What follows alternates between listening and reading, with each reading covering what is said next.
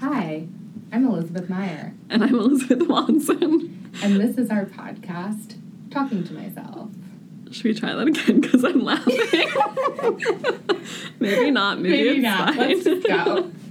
Can't ever really get it right. All right, so Talking to Myself is our podcast where we read self-betterment books and discuss them and how they apply to our actual lives.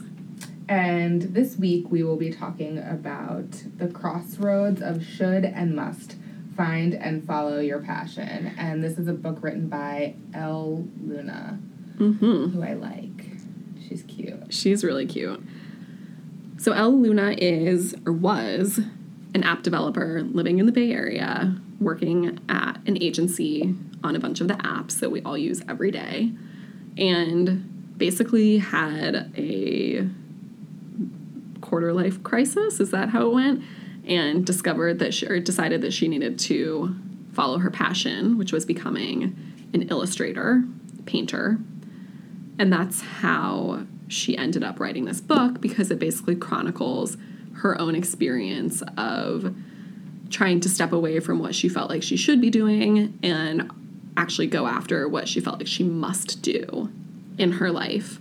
So part of the book is about her own experience meeting the crossroads of should and must and choosing the must in her life. And then the rest of the book is kind of how you can do that for yourself. Right. So she categorizes it as a book of the most effective questions. No answers, because only we can come up with our own answers. So should is what we feel we ought to be doing based off of like normally societies. Other people's and society's expectations of us. Yeah. So a progression of should could be go to school, graduate from high school, go to college, meet a man, get married, get a dog, buy a home, have kids. Those are societal shoulds. Yes. And your must is a little bit scarier, right? Yeah, your must is the thing that we dream of doing, and it can be our calling. Right. It's the I wish I could do blah, but I should be doing this. Right.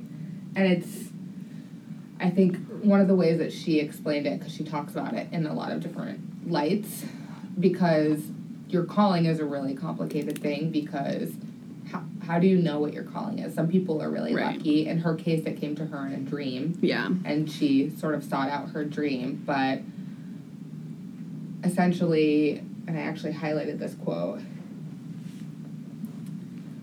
she said it's more about piecing together little steps on your journey. And the quote is, if you can see the path laid out in front of you, it's not your path. Your own path you make with every step you take. That's why it's your path. So every step you take, every move you make. Exactly. Exactly. So, yeah, shoulds and musts. And I think we've all got them. Yeah. I mean, so her should was working and making a salary and designing apps, and her must was being a painter. She was lucky, because even on her should path, she really loved her life. Which I think a lot of people it's are totally stuck possible. in. So another thing that she outlines is the difference between a job and a career and a calling. Mm-hmm. She comes back to that word calling a lot. And so the job is the 9 to 5, and the career is a series of promotions, essentially. Series of jobs, series of promotions, usually within the same industry. Mm-hmm. And a calling is when the work and the passion become one. Right. Yeah, I think that she was nice. It was nice because she was pretty realistic about, like, once you actually find your must, you can do it in mornings, you can do it for your job and make money in the spare time. You can do it in nights, you can do it on weekends. Like, you have to go after it, but if it's not something that's also going to make you money, you can just find room for it in your life. I thought it was crazy that when I got to the part that Philip Glass was a plumber until his stuff was actually premiering in the Met. Let's talk about this, because that was such an incredible story, and I love that she actually peppers in a lot of artist stories where she talks about them and their story as though they're just your average Joe Schmo, and then she ends by telling you who they are and what they've accomplished. So tell us about Philip Glass.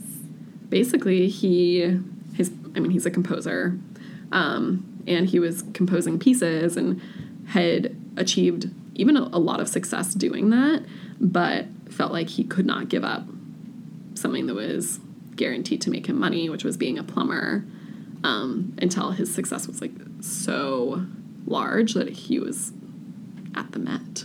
So he even like renewed his taxi driving license up until then, which is, I mean, that's an extreme. I think he would have been fine. Basically, there's a lot of exercises. You can totally read this book and not do any of the actual exercises, but I think if you're trying to use it as a tool to actually find your passions, you kind of have to sit with them and actually go through the process of like, get out a notebook and write down your list of shoulds. So some examples are like, you should never blank. You should always blank. You should know better than to blank.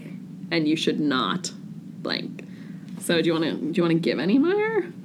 What are your shoulds? So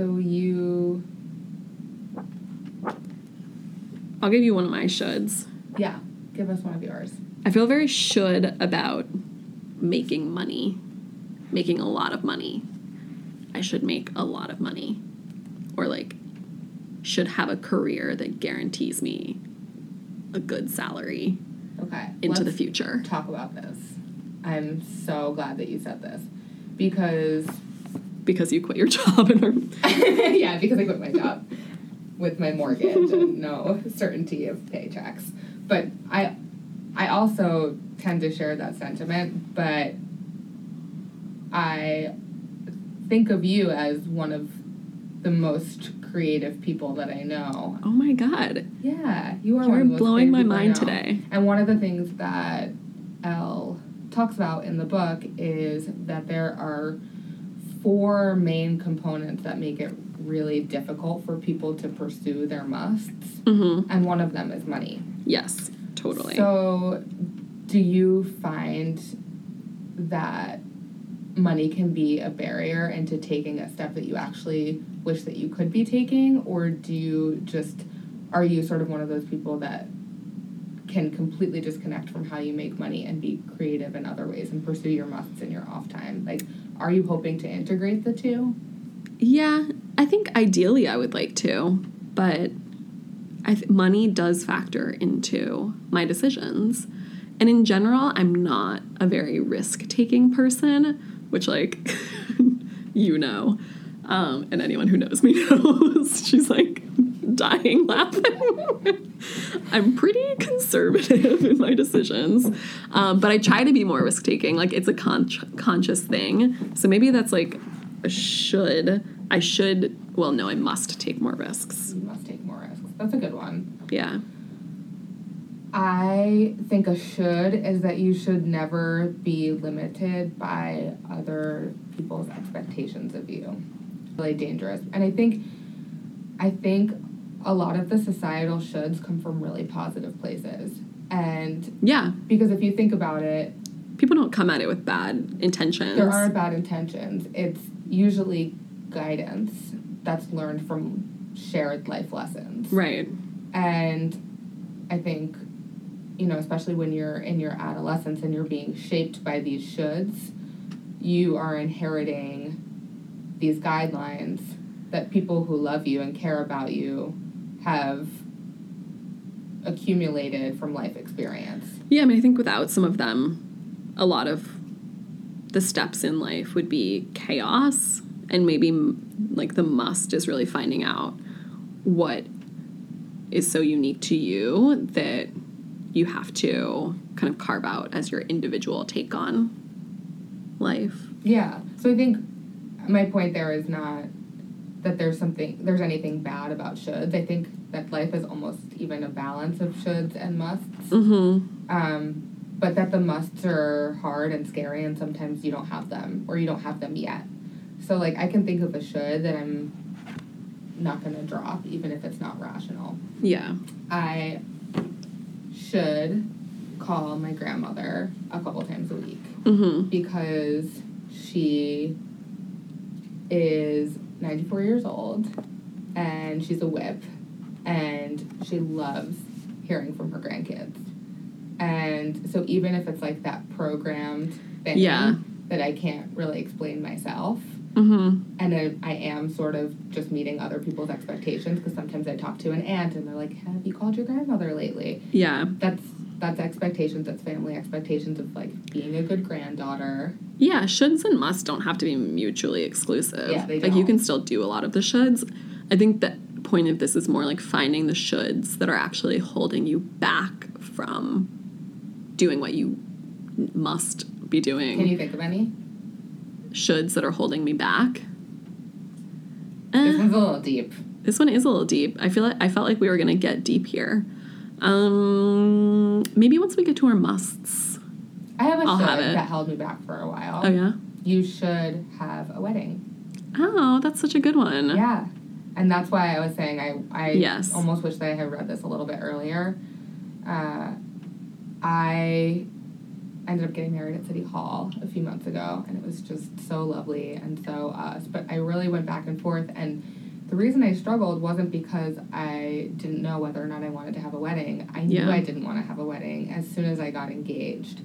But, one, I didn't want to let family down. Yeah, of course. And a lot of the feedback when I told people who I loved and trusted was, just think about this because you don't want to regret it one day. Right. But you were you knew how you felt. I did, but then also that doubt, like, am I really going to regret this in a few years? Should I sit and think about this more? Is this really the right decision? And sometimes it's hard to know really what the right decision is.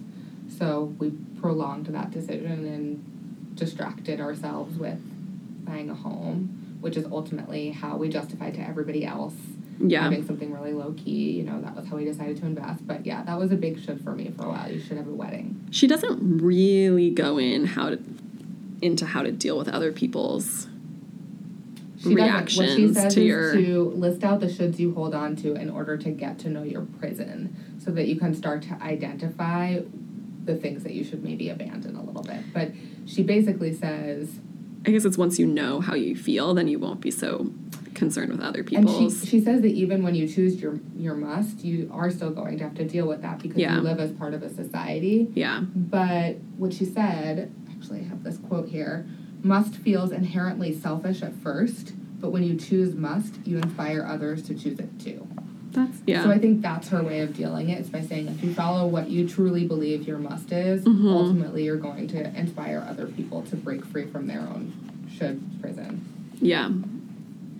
So I feel like what was also kind of connected to the should list for me was the list of fears, because along with money, one of the other things that holds people back from doing their must is fears. And I know both of us are kind of have these things, but, like, I don't know. Did you think about any of your fears? Totally. And actually, so we've talked about this a bunch, where I feel like I'm on my path to must, hopefully. And one of my big fears with leaving my job and pursuing more of a freelance lifestyle was, in addition to money, failure. Yeah, failure is my big fear. I think failure is sure. a big one. Failure is such a big fear, but failure also, like, you kind of have to break it down into other fears in order to get rid of it. Because it's not just failure. It's, like, other people's perceptions, or, like, my own ego, or my own understanding of who I am, or, like, where I'm going in this place. She has an exercise for this. Do you remember what she said No, to do? what was it? So she just has you write down the 10 things that you think are stopping you from doing your must. And the reason that she says that it's different than talking about it is because a list means that you can cross things out. Right, so when you actually, I love that she said that, because when you go through it one at a time, you can look at it and be like, that's not real. Yeah, you can't really, like, cross out failure on a list of fears because it's so big. I mean, I guess you could, but if you broke it down, it might be easier to say, well, that's maybe not something that I should be so concerned about. Yeah. Like, my ego can deal with it. Yeah. Cross it off. Yeah. I feel like that's when I have to actually sit down and do. But I haven't done yet. She has another exercise that I think is pretty scary. Which one? I was afraid of this exercise. Which one? Writing your own obituary. Oh, yeah. So she says to write the obituary that you would have if you continued on the trajectory that you are on, and to write the obituary that you wish you had, and compare them and see how different they are. Yeah. Do you feel like, I don't know, I feel like right now mine would be kind of different, and that is scary. But then I need to do it. Yeah. I don't know. I don't really know what mine would look like, because that was so hard for me. I think the reason that she liked that exercise so much is because she read other people's obituaries. Mm-hmm. And she would look at certain people and be like, wow, they had such an interesting and amazing life. Yeah. And I keep going back to that quote about how your path is yours because it's one step at a time. Mm-hmm. And you don't actually know where it ends. Yeah. So it's hard for me to say where I want it to end, because I don't really want it to limit the journey. Yeah, you're still, like, in process, kind of. Yeah. Yeah. I think that she has that exercise where you write your own obituary and, like, actually kind of, like, do, like, a pre-mortem. That's a horrible word to use here. But then on the next page, she talks about another way to kind of inspire yourself is acquire one new skill a month. And I feel like I'm so much more, my personality is so much more like, I'll just do a lot of stuff instead of, like, sitting down and actually, like, analyzing and thinking it. She's really telling the truth, because when my husband and I have a really active weekend where we do lots of things, we compare ourselves to Elizabeth. Yeah, I like to stay busy.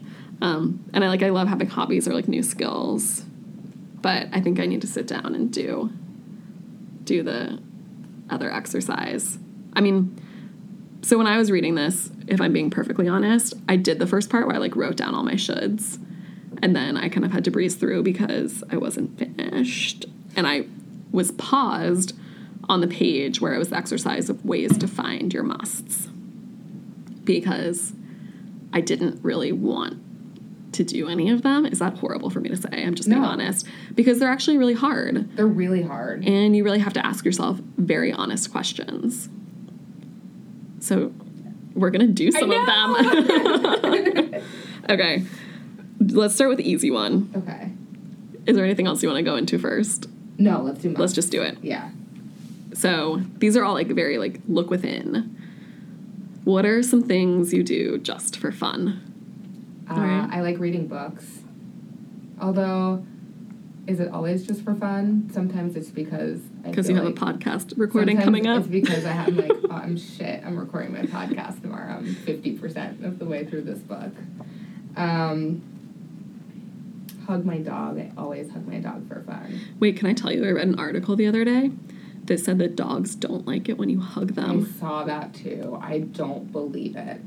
It's like, if you can look at their body language, they look really uncomfortable when you're hugging their bodies. I know. I hate that article. Yeah. My dog definitely doesn't love it when I hug her. 90% of dogs polled said.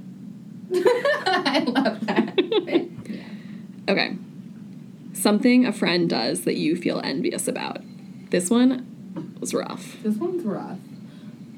I have one. Yeah. And I shouldn't feel envious about it. I should just realize that I can do things like that too. I have a friend who quit her job and went traveling for 3 months. I was envious about that, I have to say. Yeah, you could But she do that. deserved it. She totally deserved it. I shouldn't be envious. Like, I think the word envy, the reason that's challenging here is because it has a negative there's so many connotation. yeah. But, yeah, I sort of see people who get to travel a lot, and I'm like, ugh.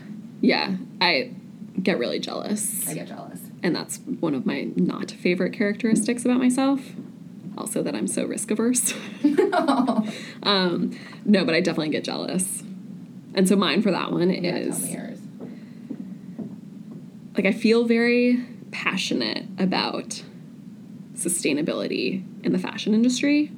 And I've been seeing more and more people investing their time that way, whether it be on sustainable brands or, like, just doing things that are making the industry overall more sustainable. Like, ecologically and from a business perspective.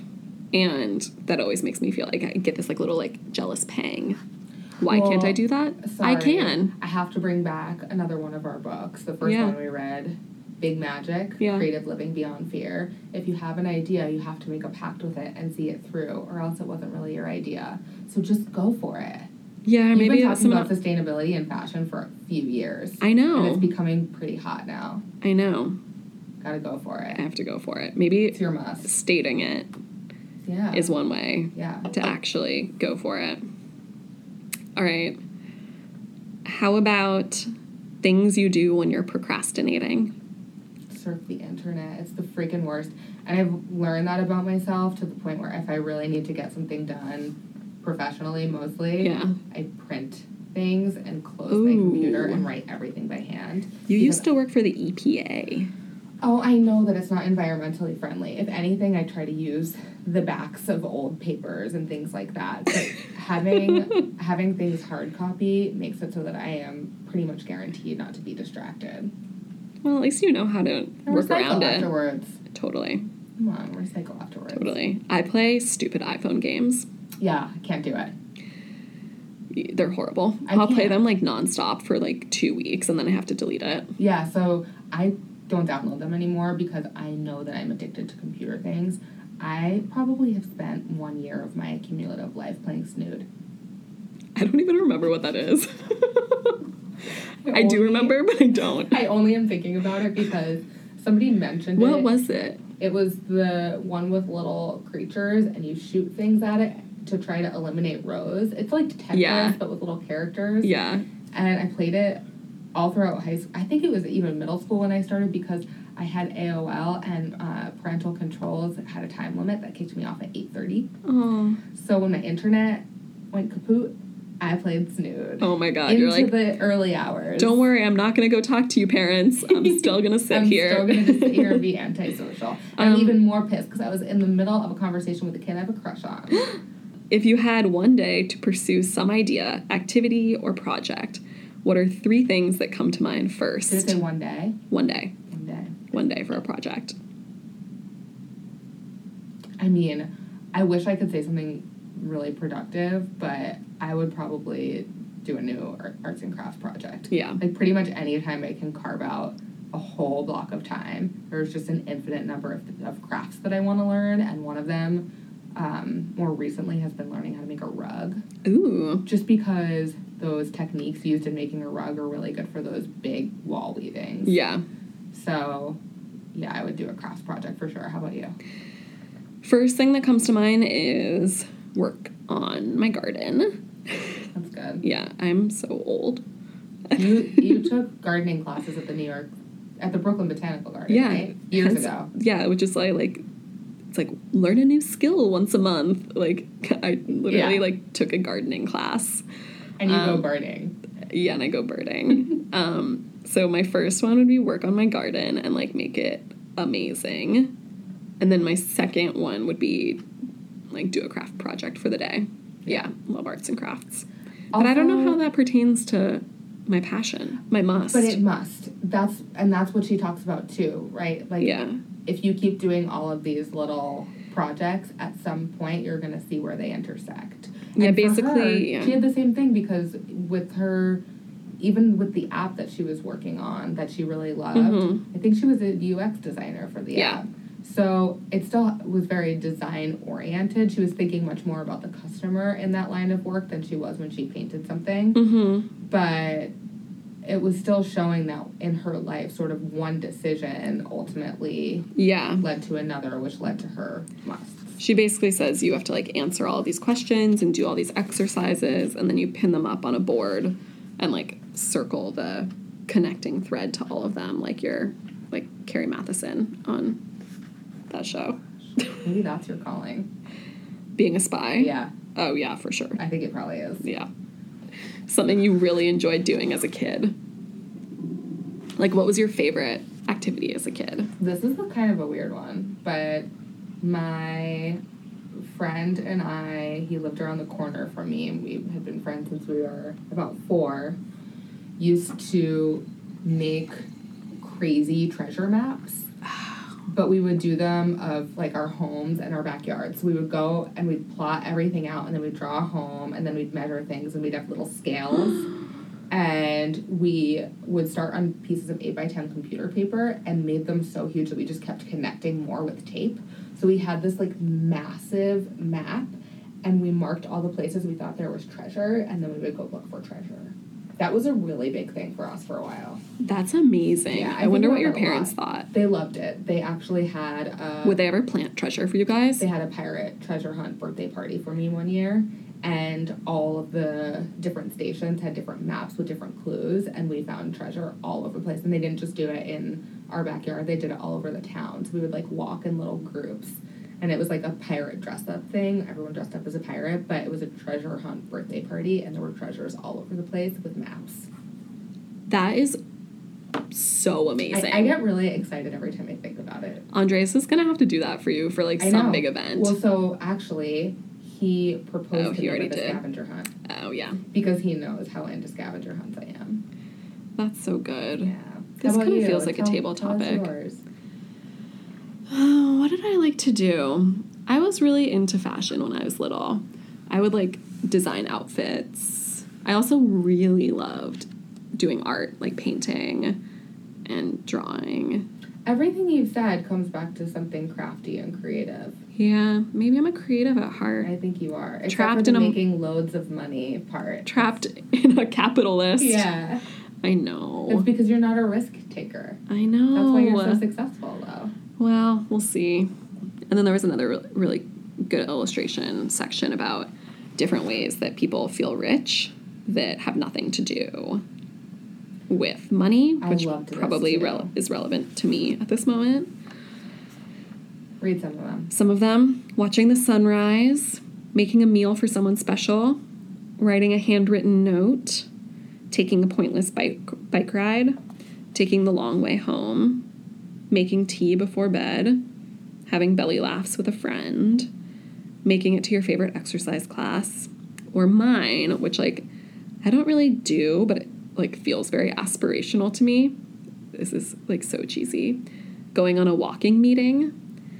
I feel like that's, like, the nicest thing. I love that, too. I mean, I work in Times Square, so it's not, like, great walking, but it just feels like a really nice way to, like, be able to, like, have a pause during the workday. Yeah, that feels really nice.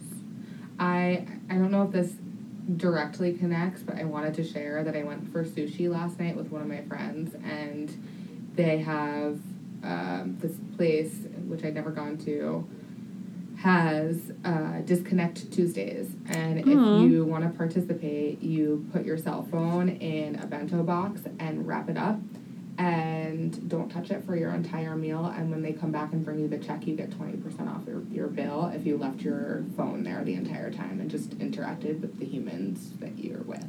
That is such a good It's crazy idea. that they have to do it, but I thought it was amazing. It really was so nice. Yeah. It was so nice not to check my phone. It was so nice to just completely engage. And it's like, I don't even want to check my phone sometimes. It's like a tick. It's a tick. We went out to celebrate some coworkers' birthdays last week for lunch, and one of my coworkers took photos. My coworker Jenny, I can say her name because she designed our logo, which is awesome. Thanks, Although Jenny. It's like the narrative of, like, the chronological order of this is so crazy. I know. Anyway, we'll get it together one day.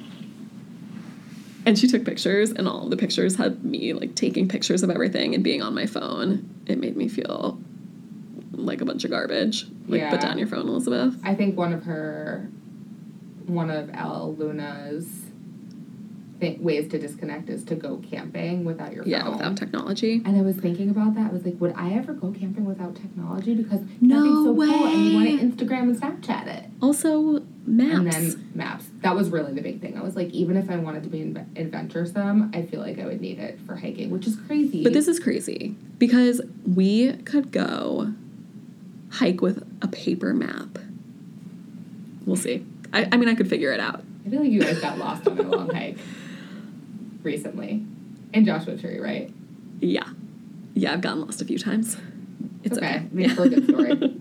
Well, so I really liked this book. Yeah. I think, like, it's not groundbreaking, but it's beautiful. And if you actually take the time to do the exercises, you can come out of it with a new understanding of your place in life. So maybe one of our upcoming highs and lows will be going through these exercises and really recognizing our calling. Well, you're already on your way. You're so lucky. Well, I'm on my path, but that doesn't mean I have the answers. I'm just asking all of the questions. Yeah, you're being very modest, but that's all right. Anyway, yeah, I really liked it as well. And I think, again, it makes a great gift. So that concludes this episode of Talking to Myself, and we'll get at you next time. Yeah, see you soon. Bye.